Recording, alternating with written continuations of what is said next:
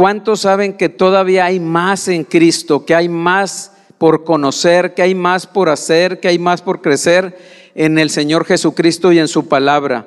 De hecho, dice la palabra que Él es un tesoro, y la otra vez lo comentábamos. Imagínate un cofre donde hay tesoro, hay riquezas, hay algo que te va a beneficiar a ti, y que entre más lo busques te das cuenta que no tiene fin, que no tiene fondo. Esa es la persona de Jesucristo. Dice la Biblia que en Él están escondidos todos los tesoros de la sabiduría, del conocimiento, están las promesas de Dios. Entonces es bueno que tú y yo pongamos mucha atención para que podamos tener el tesoro, podemos saber que ahí están las riquezas, pero Dios manda y Dios quiere que nosotros las busquemos. Y entre más buscamos, más que encontramos en el Señor. Entonces me gustó mucho ese título que se le puso a este congreso, Hay Más, y nos anima, nos desafía a seguir adelante. Y una de las cosas que creo yo, el peligro de la vida cristiana, es que nosotros nos conformemos con lo que ya tenemos. Yo creo que eso es un peligro que acecha, el que con lo que ya tenemos, con lo que ya conocemos, nos conformamos.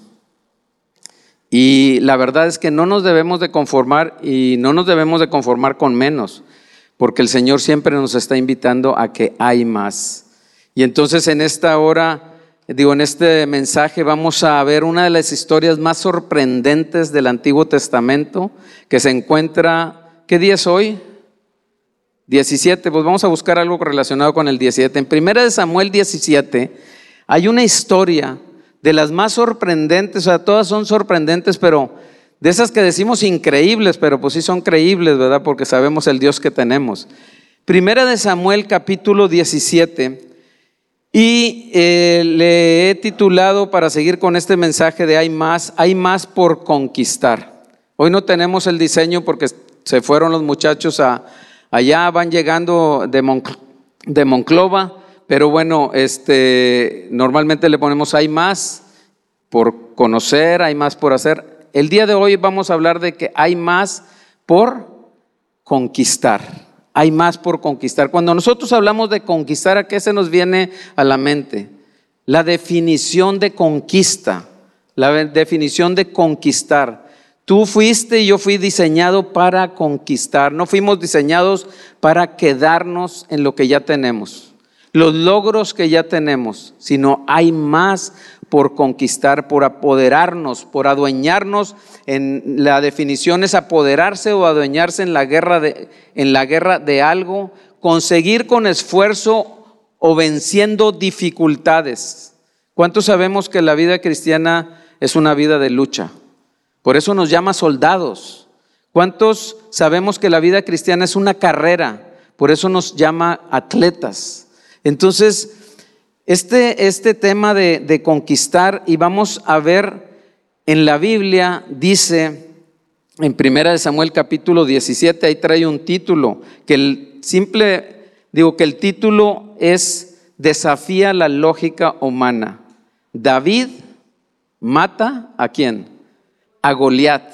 Y así vemos en las historias del Antiguo Testamento, todas esas batallas, todas desafiaban la lógica humana, y tú y yo no debemos de vivir bajo la lógica humana, y para eso tenemos la palabra de Dios. Por eso también, cuando hablábamos ahorita de conquista, dice en el Nuevo Testamento, desde los días de Juan el Bautista hasta hoy, el reino de los cielos sufre ¿qué? Violencia. ¿Y quiénes arrebatan el reino de los cielos?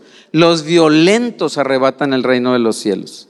Nosotros no somos nada más llamados a ser corderos, a ser ovejas, sino también a ser esos leones espirituales, agresivos, para arrebatar el reino de los cielos. Ahorita hay mucha maldad, mucha lucha en contra de la predicación y en contra de los tesoros que Dios tiene preparados para cada uno de nosotros. Pero dentro de nosotros, a pesar de que somos ovejas, corderos, que ya hemos descrito ese animalito manso y a veces menso, ¿verdad? Porque no tienen esa capacidad de vivir solos, sino que tienen que ser guiados por un pastor. Pero dentro de todos aquellos que hemos creído está el león de la tribu de Judá. Ese león que ruge, ese león que ya triunfó y ese león que también vamos a estar compartiendo el día de hoy. David mata a Goliat. La historia muchos la sabemos, la hemos leído varias veces, vamos a estar viendo algunos versículos, pero en los primeros 3 versículos habla de los filisteos, habla de 2 ejércitos. Por un lado el ejército de Israel y por el otro lado en otro monte estaba un valle, el valle de Ela, y están los filisteos. Un ejército muy superior al ejército de Israel, superior en número, superior en capacidad, superior en experiencia en guerras, eran los filisteos. Superiores también en armamento, porque ellos controlaban vamos a decir, la industria de la herrería. O sea, todos los implementos agrícolas los producían ellos, iban a afilar también de otras partes, mandaban a afilar ahí sus implementos agrícolas, pero también el armamento. También ellos eran expertos, tenían ese control. Entonces, la verdad es que así a la vista humana eran muy superiores al pueblo de Israel. Y hoy en día nosotros nos enfrentamos a esos ejércitos y que vienen también circunstancias de la vida que enfrentamos. Y hoy vamos a aprender algo y vamos a aprender que hay más por conquistar. ¿Qué tenemos que hacer? ¿Qué pasa en una lucha diaria cuando enfrentamos esas situaciones? ¿Dónde está el secreto? ¿Por qué desde el principio dice, o el título dice, David mata al gigante, a Goliat? Y aquí en los primeros 3 versículos va describiendo ese ejército. Ahora, estos filisteos venían de otras conquistas, venían de estar conquistando otros valles, otros territorios, y el territorio donde estaban ellos y la conquista con los israelitas era la próxima, la realidad, humanamente viendo la realidad de las cosas, era la próxima conquista. Y en el versículo del 4 al 7, si tú lo lees ahí, entonces no nada más el poderío, no nada más el ejército, no nada más el armamento, no nada más el número, sino además de eso, entre las filas o de las filas de los filisteos sale un gigante, Goliat, llamado Goliat, y en esos versículos empieza a describir la manera en que estaba vestido y las armas que traía. Entonces, no nada más el ejército, sino además ya personalmente sale un paladín que le llama ahí Goliat y lo empieza a describir. Si lo lees ahí de las especificaciones, y por algo la Biblia menciona eso. No nada más dijo, oye, salió uno más alto que todos. Unos dicen que medía casi 3 metros, pero yo no sé cuánto exactamente medía. Pero lo que sí te aseguro es que su estatura era muy superior a las del pueblo de Israel.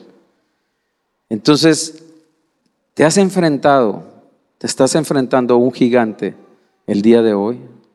Alguna oposición, alguna situación que de alguna manera la estamos viviendo y que de alguna manera nos está desafiando, que de alguna manera nos está intimidando. Hoy vamos a ver qué importante es las voces que nosotros escuchamos.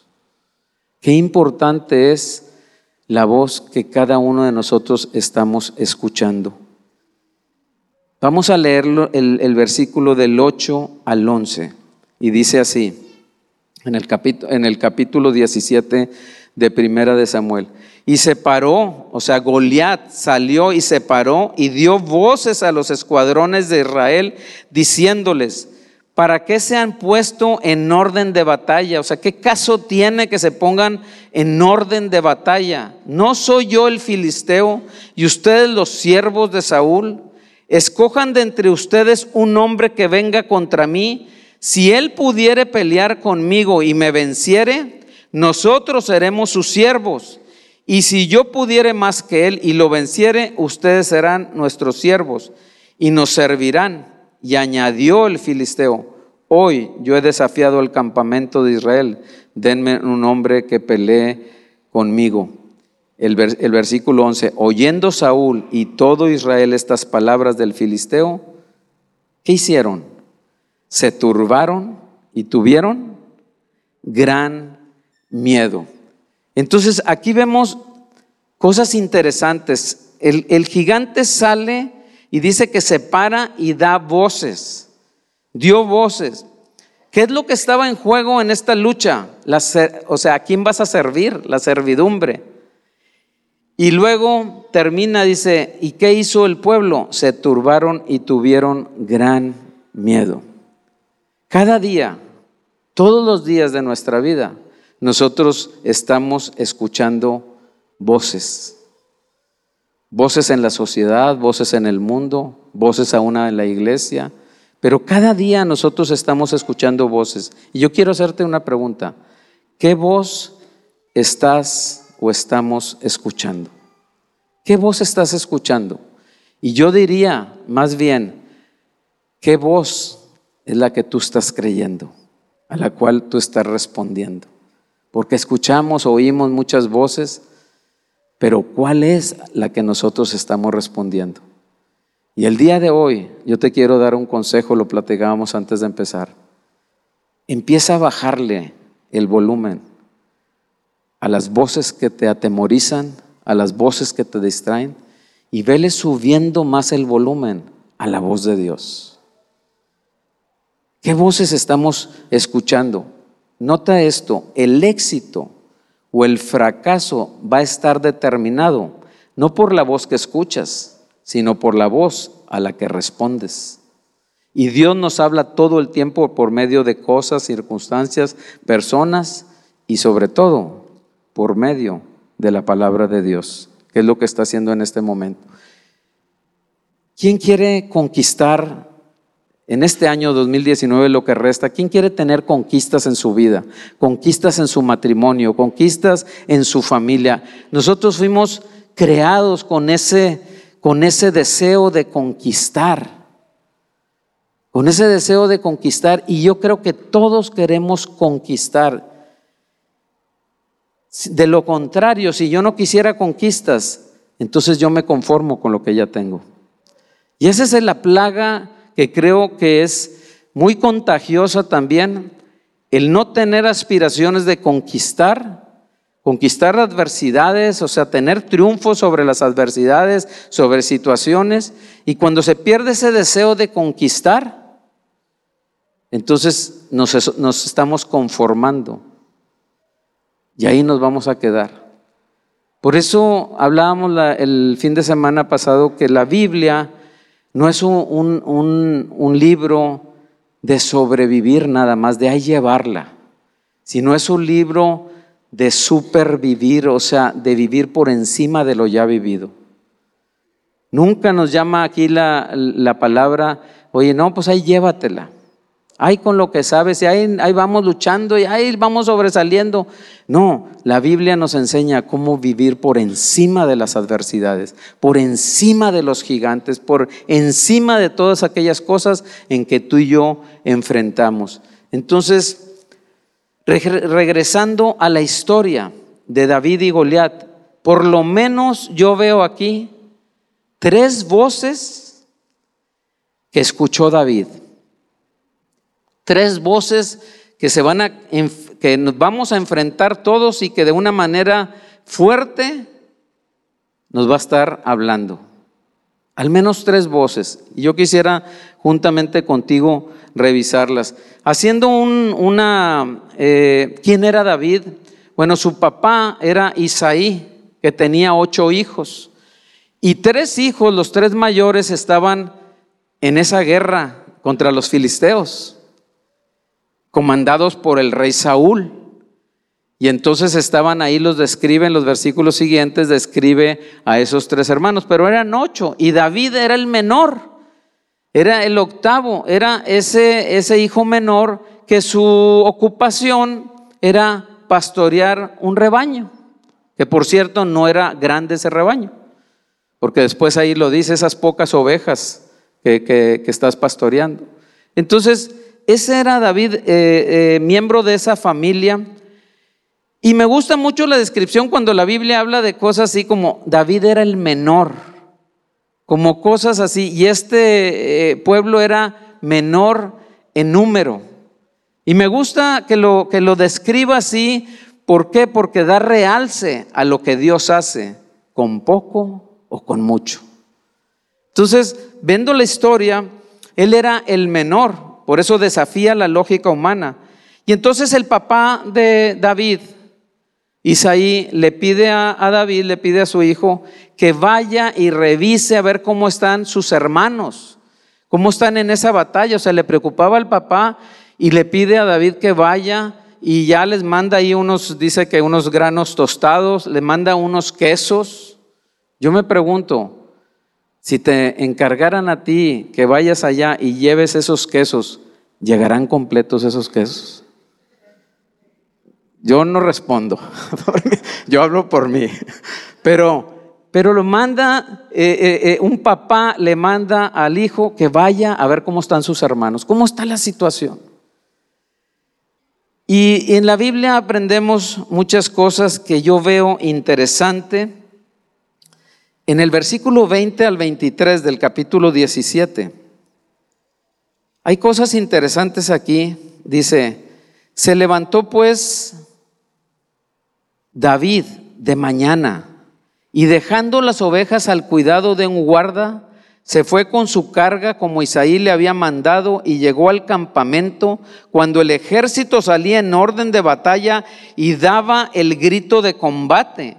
Y se pusieron en orden de batalla Israel y los filisteos, ejército frente a frente. Entonces David dejó su carga en manos del que guardaba el bagaje y corrió al ejército. Y cuando llegó preguntó por sus hermanos si estaban bien. ¿Qué vemos aquí? Y bueno, el versículo 23 dice, mientras él hablaba con ellos, he aquí que aquel paladín que se ponía en medio de los dos campamentos, que se llamaba Goliat, el filisteo de Gat, salió de entre las filas de los filisteos y habló las mismas palabras y las oyó David. ¿Qué podemos ver aquí de valor interesante? Es que cuando David recibe una orden o un mandato de su papá, él no argumentó. Ponte a pensar qué podría decir David, qué podría argumentar David para no ir. Oye, pues yo estoy ocupado aquí con el rebaño de la familia, estoy ocupado. O que vaya otro hermano, somos muchos, están los tres allá peleando, yo estoy acá, pero los demás están viendo una película en Netflix, ¿verdad? Entonces, podría él argumentar muchas cosas, pero no argumentó eso. Además fue una persona que no fue irresponsable. Bueno, pues ahí las dejo y yo me voy. No, dice que encargó el rebaño y que se levantó muy temprano y fue a donde estaban sus hermanos. Entonces veo yo aquí una responsabilidad, veo aquí una obediencia también a lo que el papá le estaba mandando. O sea, veo varias cosas interesantes en la persona de David. Entonces, cuando llega, ¿qué podría hacer David cuando está viendo que está saliendo, que está hablando, desafiando ese gigante al pueblo, a Israel? ¿Qué podría hacer David? ¿Qué podríamos pensar que podría hacer él?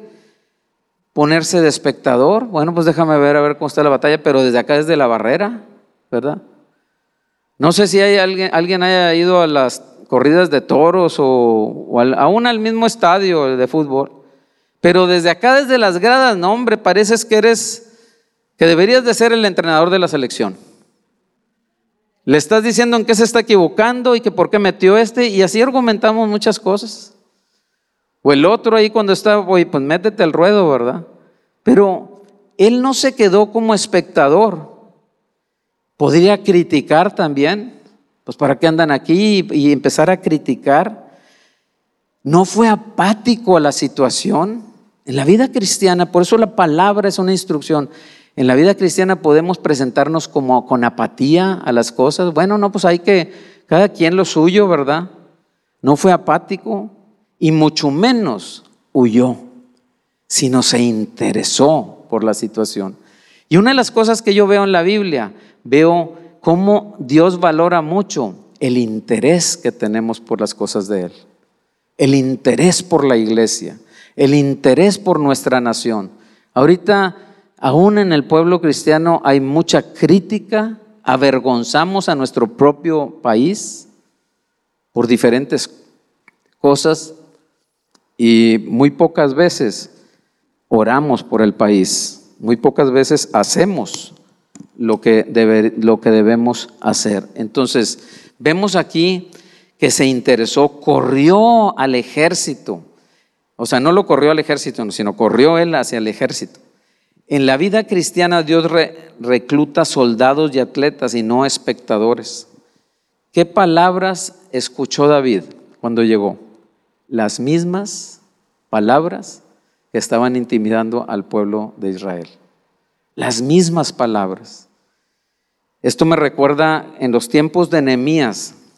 Nehemías estaba en el palacio del rey, tenía un buen trabajo, Nehemías tenía una buena cama, Nehemías tenía buena comida, Nehemías no tenía gran necesidad, estaba muy bien, pero se interesó por el pueblo, por su pueblo, y preguntó por el pueblo. Y dice en el capítulo 1 de Nehemías, versículo 2, habla precisamente de que él se interesó. Y vemos con ese interés que no solamente se interesó, cuando supo que estaban en gran mal, le dolió en su corazón. Y no nada más se interesó y le dolió, sino oró al Dios de Israel. Hasta pidió permiso en el trabajo porque lo notó triste el rey. Y dijo, ¿qué te pasa? Mi pueblo, mi familia está en gran mal. Cuando nosotros nos damos cuenta de que pasamos adversidades, circunstancias, ¿qué voz estamos escuchando? ¿A qué voz estamos creyendo y respondiendo? Y vemos que en el caso de Nehemías, por ese interés, por ese dirigirse y pedirle ayuda a Dios, en un tiempo récord de 52 días levantaron el muro, algo que estaba totalmente destruido. En este congreso que tuve la oportunidad de ir hace 2 semanas, de varones, tomé nota de esta que me gustó. Dice, cuando tú te atreves a hacer lo que nadie quiere hacer, Dios te dará lo que todos quieren tener. Repito, cuando tú te atreves a hacer, a actuar lo que nadie quiere hacer, piensa en la vida cristiana. ¿Qué es lo que no te gusta hacer y que Dios lo está mandando? ¿Qué es lo que te saca de tu comodidad y que prefieres no hacerlo? Bueno, si tú te atreves a hacer lo que nadie quiere hacer, Dios te va a dar lo que todos quieren tener.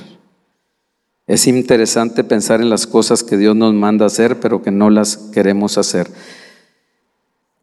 Versículo 24 al 27, de aquí de primera de Samuel, capítulo 17.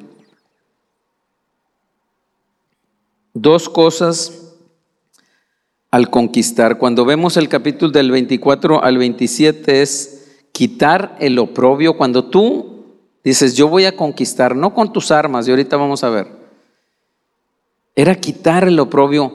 ¿Qué preguntó David? Si tú lees ahí, dices, oye, ¿qué es lo que le van a dar al hombre que venza a este gigante? Hay un interés. ¿Qué es lo que va a recibir este hombre que venciere al gigante? ¿Qué se va a lograr? Vas a quitar el oprobio de tu casa. Cuando tú te levantas, hombre y mujer, con un deseo de conquista, creyéndole a Dios, subiéndole el volumen a la voz de Dios y bajándole el volumen a tu naturaleza caída. Esas voces que a veces estamos escuchando que lo único que hacen es frenarte y dejarte en la comodidad, y por eso no conquistamos. Y la otra, cuando preguntó ¿qué le van a dar? Como diciendo, oye, pues a ver si le entro. Imagínate la oferta que tenía él.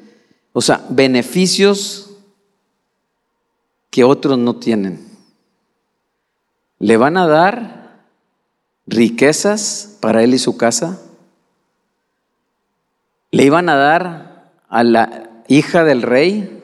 Bueno, en aquellos tiempos, ¿verdad? O sea, estaba buscando novia. Y no vas a pagar impuestos. ¿Quién quiere eso? Entonces, vemos que hay aquí beneficios. Por eso hay más por conquistar, hay más por obtener. Por eso es importante subirle al volumen qué voz es la que estoy escuchando. La primera voz que te va a querer hablar fuerte y alto, y esto aseméjalo a tu vida, es la voz de Eliab, del hermano de David, la voz del rechazo. Versículo 28 al 30, dice así, del capítulo 17.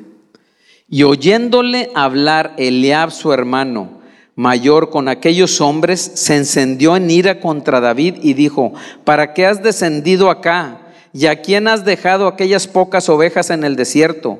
Yo conozco tu soberbia y la malicia de tu corazón, que para ver la batalla has venido. David respondió: ¿qué he hecho yo ahora? ¿No es esto mero hablar? Y apartándose de él hacia otros, preguntó de igual manera, y le dio el pueblo la misma respuesta de antes.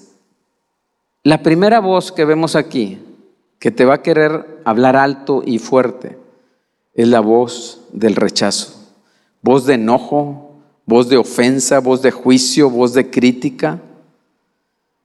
Eliab, en lugar de darle la bienvenida y en lugar de agradecerle a su hermano que se había interesado por la condición de ellos, empezó a juzgarlo, empezó a criticarlo, empezó a ofenderlo, empezó a hablar cosas que ni siquiera eran ciertas. Y esa es la voz que a veces nos frena a nosotros, una voz de rechazo. Tú quieres avanzar en la vida, tú quieres interesarte, pero van a venir voces que te van a desacreditar. Y a veces vivimos una vida desacreditada en el cristianismo. Pero estamos aquí para escuchar la voz de Dios y no la voz de los que nos quieren o te quieren rechazar. Entonces, voces que te van a querer frenar e impedir que te acerques a Jesús y conquistes las bendiciones que Él tiene. Voces acá. Me recuerda el ciego Bartimeo. Dice la palabra en Marcos capítulo 10, versículo 48. Bartimeo era un ciego, era una lacra social, lo consideraban hasta maldito, ¿verdad? Por esa ceguera. Pero iba pasando Jesús y dice Marcos 10, 48, y muchos le reprendían para que callara. Y tú vas a escuchar muchas voces. Tú quieres seguir a Jesús, tú quieres conquistar, tú quieres cambiar de tu vida de la que estás llevando, quieres conquistar, quieres lograr cosas mayores. Siempre va a haber voces que te van a querer frenar. Y muchos, no eran pocos, le reprendían para que ya no insistiera. ¿Pero qué hizo? ¿Qué voz creyó? ¿Qué voz respondió Bartimeo? Se podría haber quedado ahí junto al camino, pero no estaba en el camino.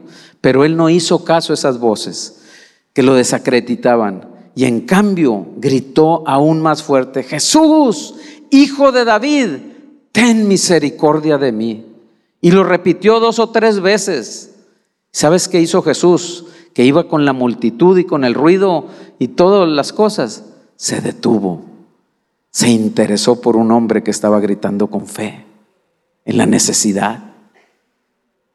Entonces, ¿Qué voces estamos escuchando? Grita más fuerte, aunque escuches la voz del mundo, aunque escuches que estás perdiendo el tiempo, no escuches esas voces, sino la voz de Dios. Me encanta esa actitud de David, que no discutió, no se enojó, no se cambió de iglesia.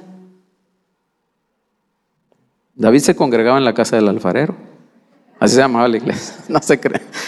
Pero muchas veces pasa eso, escuchamos la voz de la ofensa, escuchamos la voz del engaño, escuchamos la voz de la mentira y lo que hacemos es, ya me voy.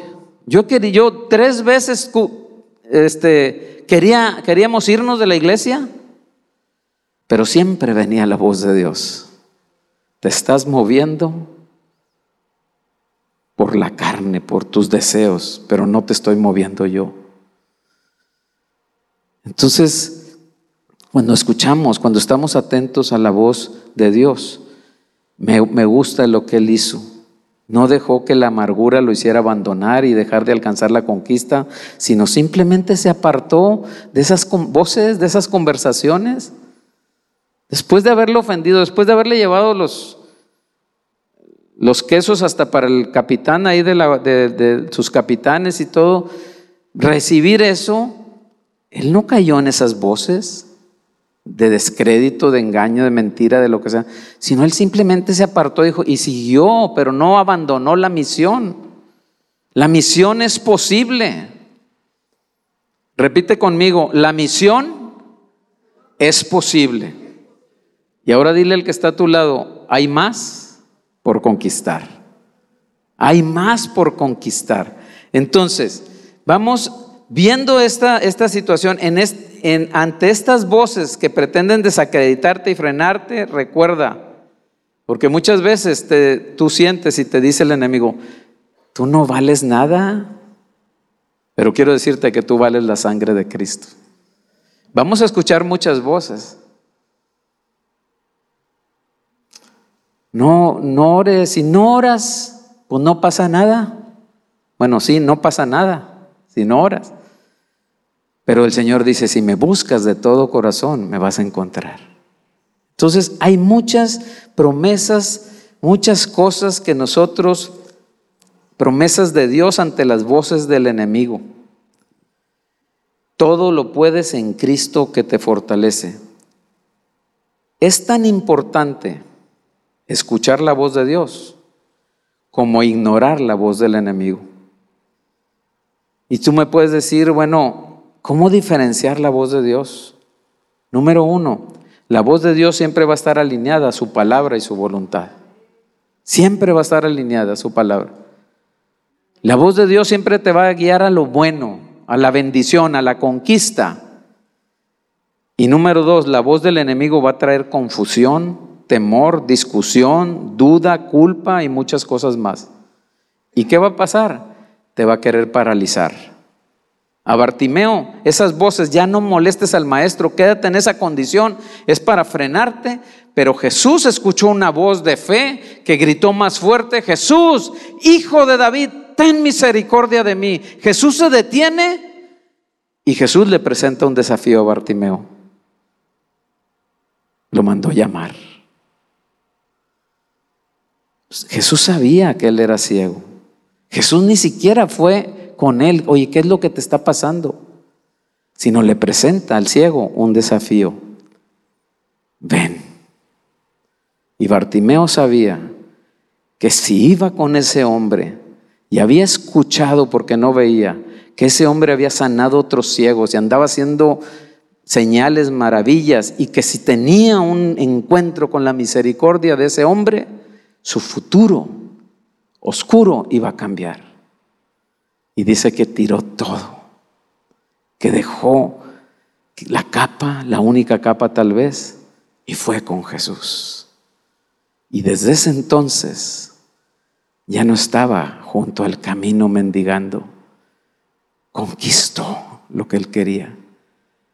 Y ahora seguía a Jesús en el camino. Le puedes dar un fuerte aplauso al Señor. Seguía a Jesús en el camino.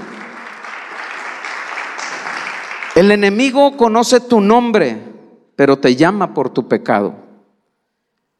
Dios te conoce por tu pecado, pero te llama por tu nombre.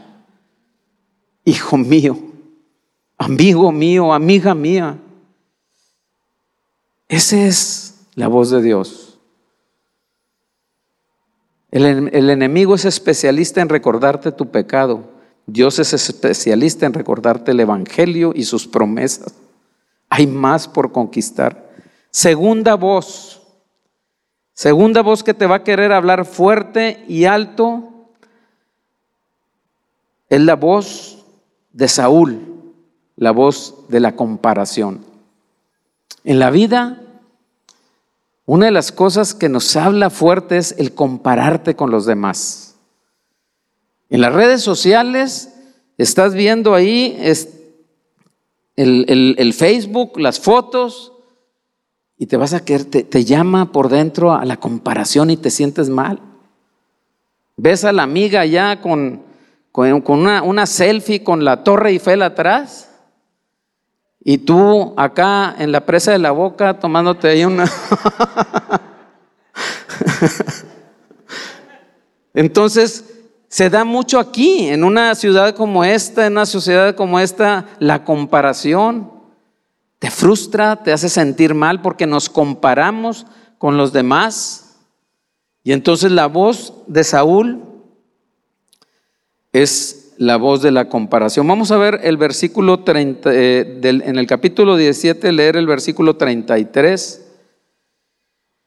Y dice: dijo Saúl a David: no podrás tú ir contra aquel filisteo para pelear con él, porque tú eres un muchacho y él un hombre de guerra desde su juventud.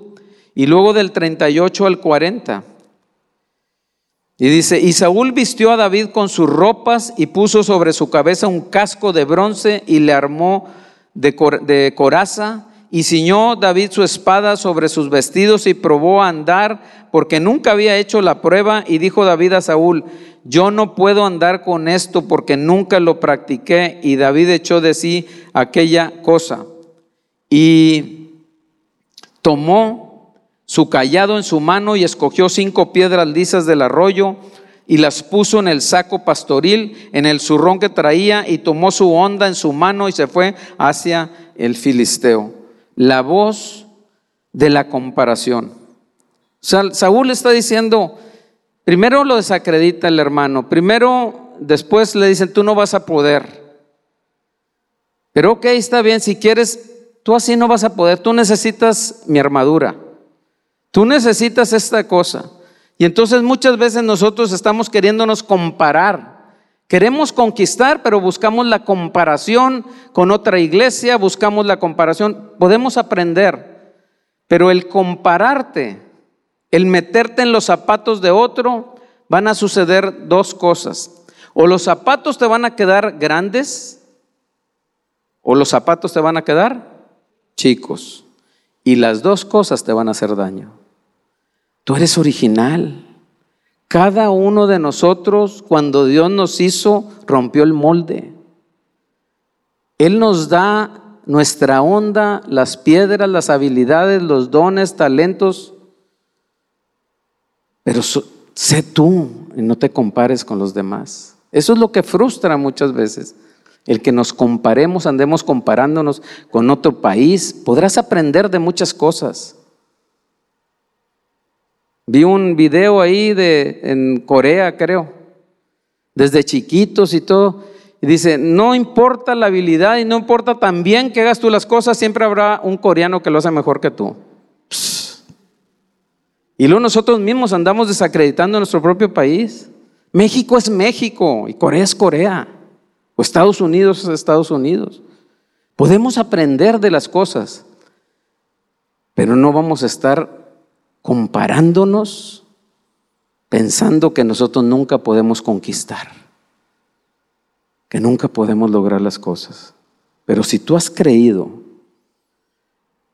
no en las voces de Goliat, de ese gigante, sino en la voz del poderoso gigante que está por ti, vas a conquistar y vamos a hacer otras cosas.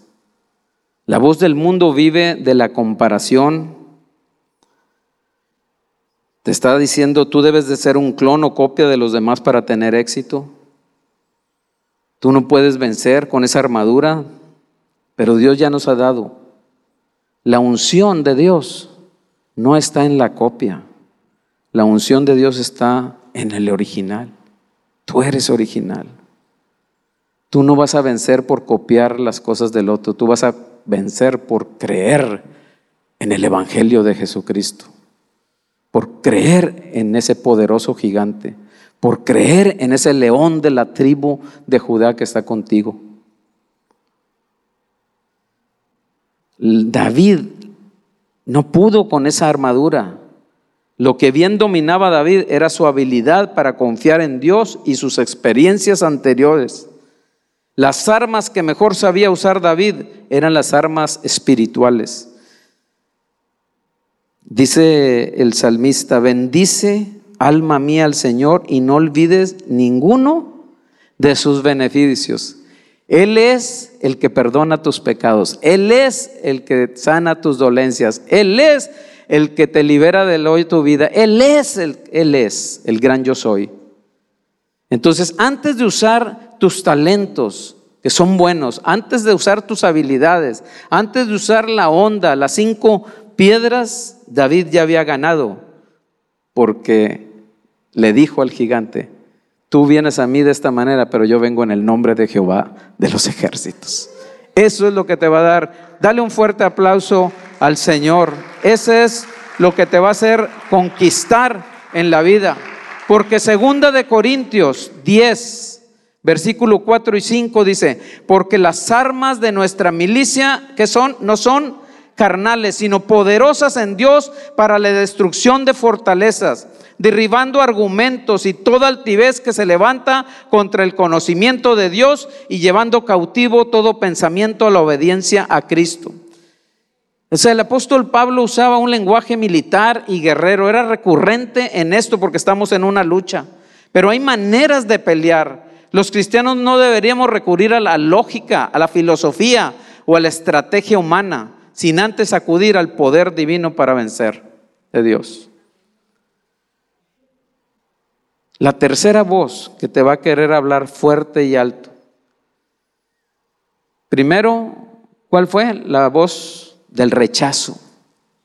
Tú vas a recibir muchos rechazos en la vida, pero que estos nunca te frenen. Rechazos de tus amigos, rechazos aún de familiares, pero esto nunca te debe inhabilitar para correr más rápido en orden de batalla. La segunda, la voz de la comparación, que te compares con otros. Podemos aprender, pero no estarnos comparando con otros.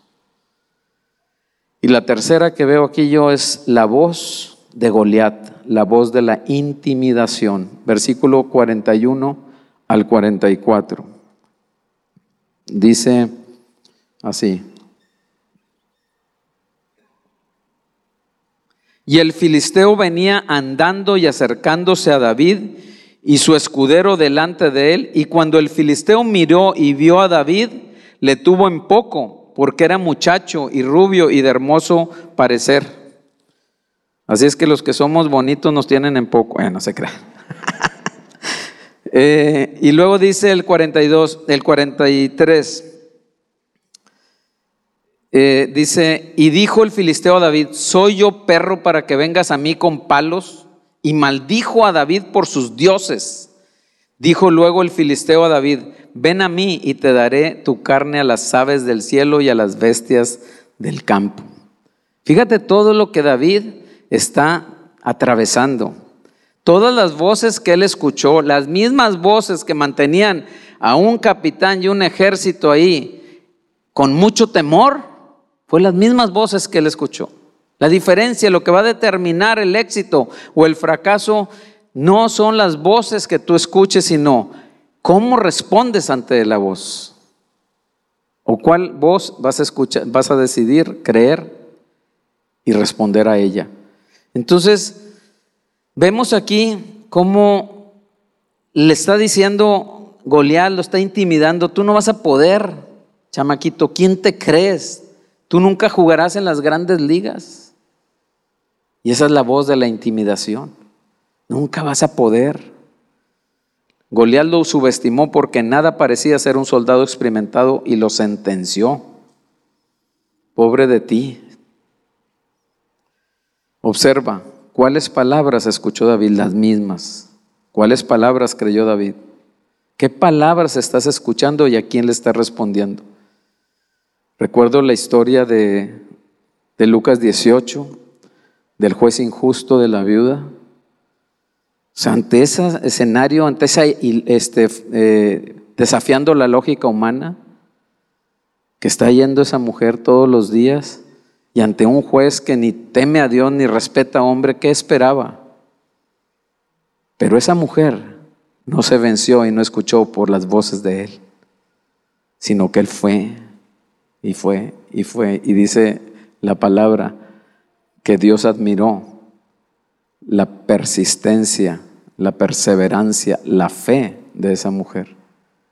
Y por eso conquistó, por eso obtuvo lo que ella necesitaba. Entonces, no te intimides por lo que estás escuchando, las voces que estás oyendo, sino escucha la voz de Dios. Si las circunstancias te logran intimidar, entonces te van a paralizar y difícilmente vas a conquistar.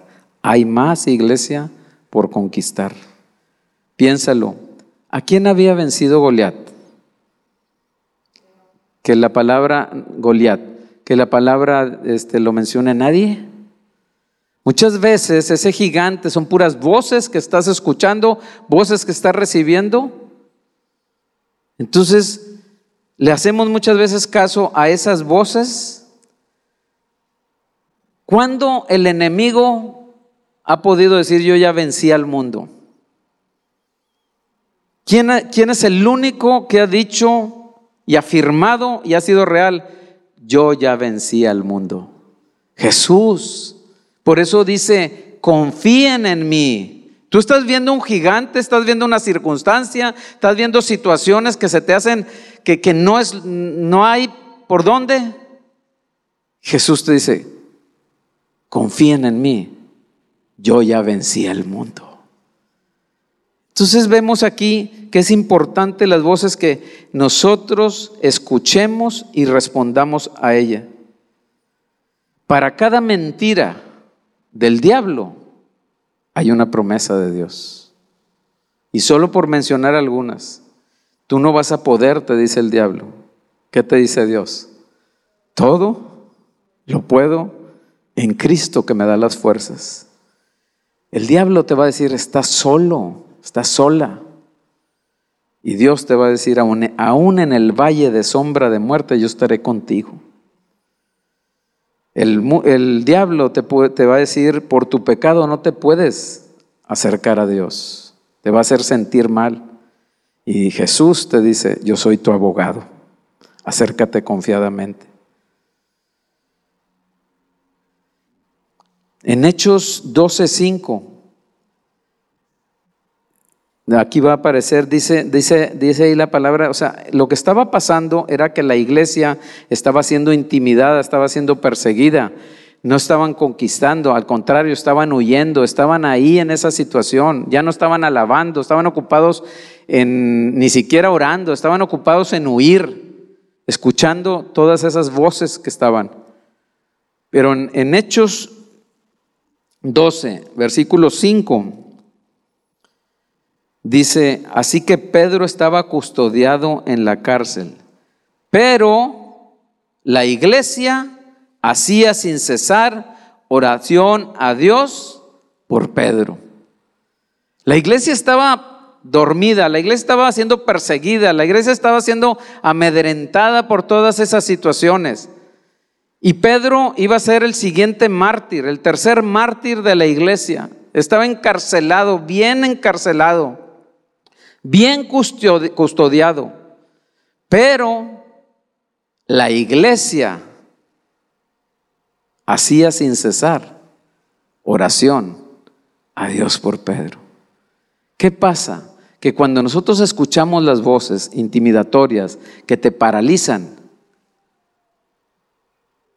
te van a precisamente hacer eso, paralizar para no clamar a tu Dios, para no llevar una vida de confianza y dependencia en Dios.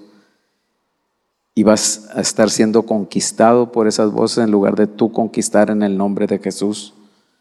Entonces vemos aquí que la iglesia se despertó y empezó a orar específicamente por esa situación, por Pedro. ¿Qué pasó? ¿Cuál fue el resultado?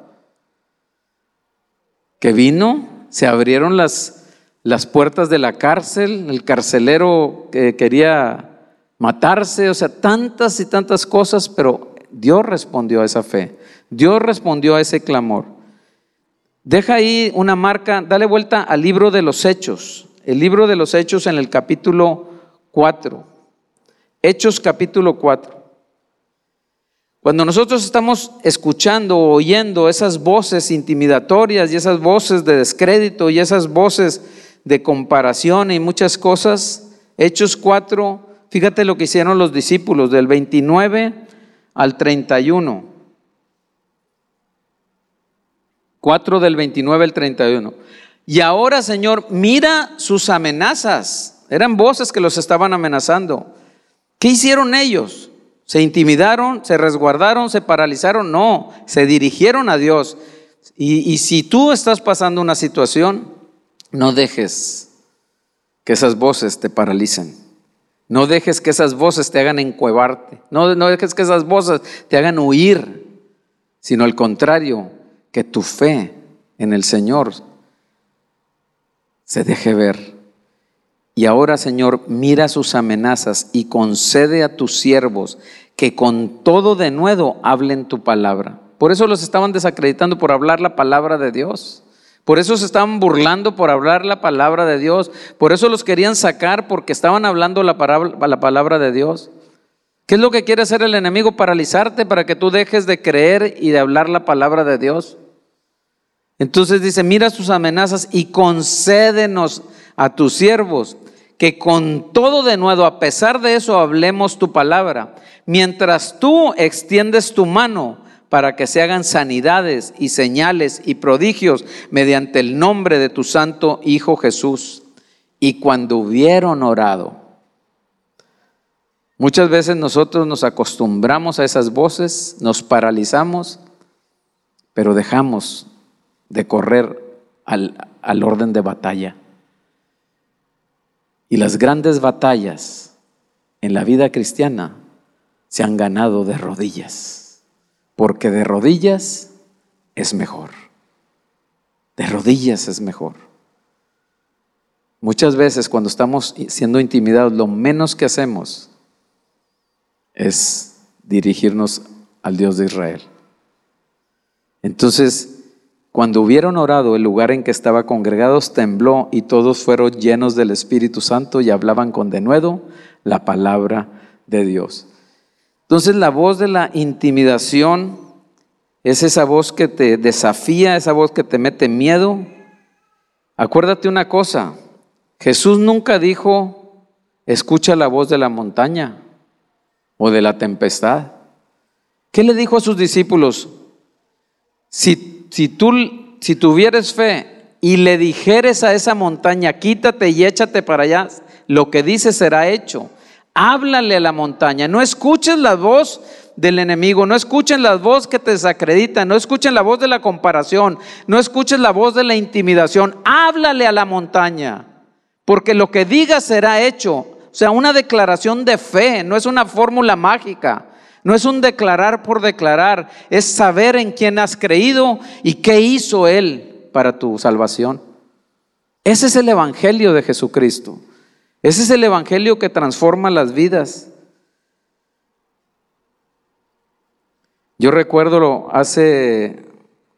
en una empresa que estuve por 23 años, yo escuché muchas voces cuando empezamos y manejábamos ahí productos y los empezamos a vender con la ayuda de las esposas, de casa por casa, de las amigas y había una voz que nos decía, tú nunca vas a estar en las grandes ligas, en las grandes cadenas comerciales. mucho menos vas a fabricar un producto. Y nosotros conocimos al Señor, gracias a Él, hace 26 años, ya casi 27. Y venía esa voz, nunca vamos a estar en los grandes aparadores de comerciales de México. Una voz intimidatoria, una voz que te desacredita, una voz que tú nunca vas a poder. Y yo recuerdo de las primeras cadenas donde en fe, ¿qué somos nosotros? Teníamos una bodega ahí toda, y estamos en una oficinita ahí haciendo las facturas, y me hablaban, y yo, para que pensaran que estoy en un corporativo, oiga, le hablan, y me salía, estaban en la bodega, y agarraba el teléfono, a ver, déjame ir a las oficinas generales, y me cruzaba ahí. Y entonces estábamos ahí, y un día en el estacionamiento de una cadena que ya desapareció, que se llamaba Gigante, y viendo el tamaño grande de esas letras, y con la voz aquí, tú nunca vas a estar en las grandes ligas. Y me recordé de este pasaje, y me paré en medio del estacionamiento con temor, con miedo. ¿Quién soy yo para ir con estos compradores? Pero recordé estas palabras, y el Espíritu Santo me hizo declararlas. Gigante incircunciso, ¿quién eres tú para provocar a los escuadrones de Israel? Y en el nombre de Jesús yo vengo, y en el nombre de Jesús me vas a comprar. Y entro con esa situación, y ahí estoy entre de gente más experimentada ahí, y ya me pasan. Y quiero decirte que salí con nuestros productos ya dados de alta de ahí. Y de ahí vino Soriana, y de ahí vino Walmart, y de ahí vino H-E-B, vino Bodegas Aurrerá. Y quiero decirte también que nos hablaron de Walmart de Estados Unidos. Llegó la llamada, que queriendo hablar con nosotros, porque un producto que nosotros, no el que distribuíamos, sino el producto que nosotros empezamos a fabricar por obra de Dios, por un milagro de Dios, que para nosotros era imposible, llegó a ser el número 1 en el departamento de autos de la cadena Walmart. Y porque ellos le dijeron allá, porque se reúnen una vez al año, ¿cuáles son tus productos líderes de cada departamento? Mostraron el de nosotros, un mechudo para limpiar los carros impregnado. Entonces, no escuches ninguna voz de esas, escucha la voz de Dios. Que nada te desacredite, que nada te paralice. Por eso es importante que nosotros subamos el volumen a la voz de Dios. Versículo 45, regresa a primera de Samuel capítulo 17 para ya ir terminando. Versículo 45 dice lo siguiente: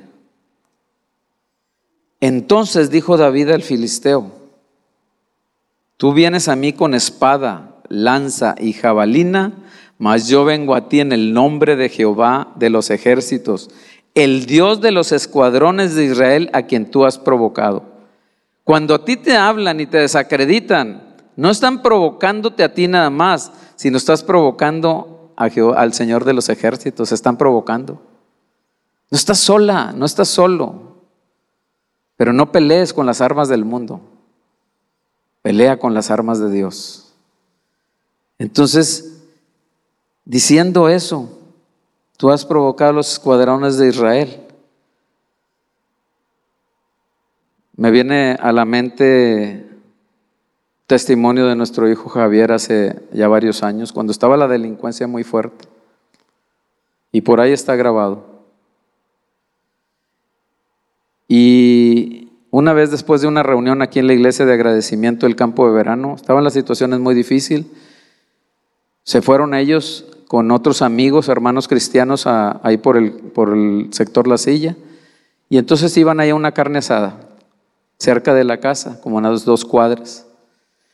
Y ya como a las 12 le piden de favor que lleve a una persona ahí por el tecnológico, y luego ya se regresó él traía carro, se regresa por sus hermanos, por David y por Dana. Y en ese regresar y estaciona en el parque, porque ya estaban muy ocupados ahí en esa colonia, en esa cuadra, y se le acerca un carro y él pensaba que le iban a preguntar una dirección, y donde él se acerca le sacan 2 pistolas así, 1,5 metros, y le empiezan a hablar y a amenazar, y las voces así intimidatorias, y de pronto, o sea, te da temor. Pero dice, cuando llegó a explicarnos, dice: mira, no te puedo explicar, pero estar siendo intimidado y ellos con las 2 pistolas aquí amenazándome, me vino un poder de lo alto, que era el Espíritu Santo, y entonces él, sin pistola, pero haciéndole así, les empieza a decir: baja esa pistola en el nombre de Jesús, yo soy un siervo de Jesucristo, baja esa pistola, Cristo los ama. Y empezaron ellos: espérate compadre, bájala, el Señor los ama y esto y lo otro. Les empieza a hablar del evangelio, y mira los 2 así, y se arrancan y se fueron. Hay poder en el nombre de Jesús. Hay poder en la fe y en creer en el evangelio que ha salvado nuestras vidas para la gloria de Dios. Le puedes dar un fuerte aplauso al Señor. Versículo 48, le voy a pedir al grupo que pase. Versículo 48 y 49. Y aconteció que cuando el filisteo se levantó y echó a andar para ir al encuentro de David, David se dio prisa. Esto me gusta mucho. David se dio prisa y corrió la línea de batalla contra el filisteo. Y metiendo David su mano en la bolsa, tomó de allí una piedra y la tiró con la honda e hirió al filisteo en la frente, y la piedra quedó clavada en la frente y cayó sobre su rostro a tierra. ¿Qué hizo David? Cuando ya empieza y el gigante cada vez va a ser más gigante, se va a ir acercando, pero él corrió la línea de batalla. Pero él ya tenía ganada la victoria, porque dijo: yo vengo a ti en el nombre del Señor. Y luego Dios usa tus talentos, Dios usa tus habilidades, tus dones, la honda, la piedra. Pero me gusta eso, que corrió a la línea de batalla. ¿Y qué pasó? ¿Qué pasó ahí? Ante esa voz alta y fuerte que te desacredita, que te compara, que te intimida, ¿qué pasó con el gigante? El gigante se cayó y cayó. La actitud y fe y acción de David resultaron en el ánimo del pueblo. Cuando tú te levantas, animas a los que están alrededor tuyo. Del versículo 52 al 54 dice: levantándose luego los de Israel y los de Judá, gritaron y siguieron a los filisteos hasta llegar al valle y hasta las puertas de Crón, y cayeron los heridos de los filisteos por el camino de Saraim hasta Gad y Ecrón. Y volvieron los hijos de Israel de seguir tras los filisteos y saquearon su campamento. Y David tomó la cabeza del filisteo y la trajo a Jerusalén, pero las armas de él las puso en su tienda. ¿Qué es lo que provoca cuando tú tienes una actitud de fe, una actitud de acción, de actuar, de intencional? Y sus resultados: animó al pueblo. Va a animar tu casa, va a animar tu iglesia, si tú tienes interés y te corres a la línea de batalla. Y todo esto terminó en una voz de ánimo, convirtiéndose en una voz de valor y de ánimo. No desmayen el corazón de ninguno a causa de él. Tu siervo irá y peleará contra este filisteo. Y quiero terminar con esto. Nada más imagínate el cuadro, y así termina. Ese gigante que intimidaba, después fue David ante Saúl. ¿Y qué crees que traía en la mano? La cabeza del gigante. Quiero terminar con esto. Tú no eres David. Dice Colosenses 2:17 todo lo cual es sombra de lo que había de venir, pero el cuerpo es de Cristo. Tú no eres David. Tal vez el pueblo de Israel intimidado, te identificas, pero David es sombra de lo que había de venir, que es Cristo.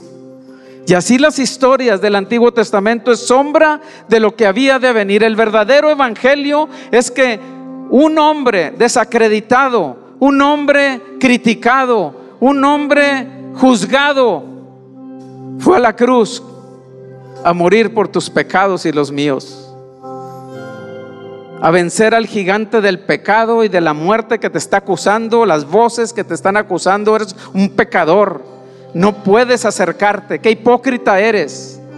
Pero el que te podía condenar y juzgar fue a la cruz por ti, derramó su sangre y resucitó de entre los muertos.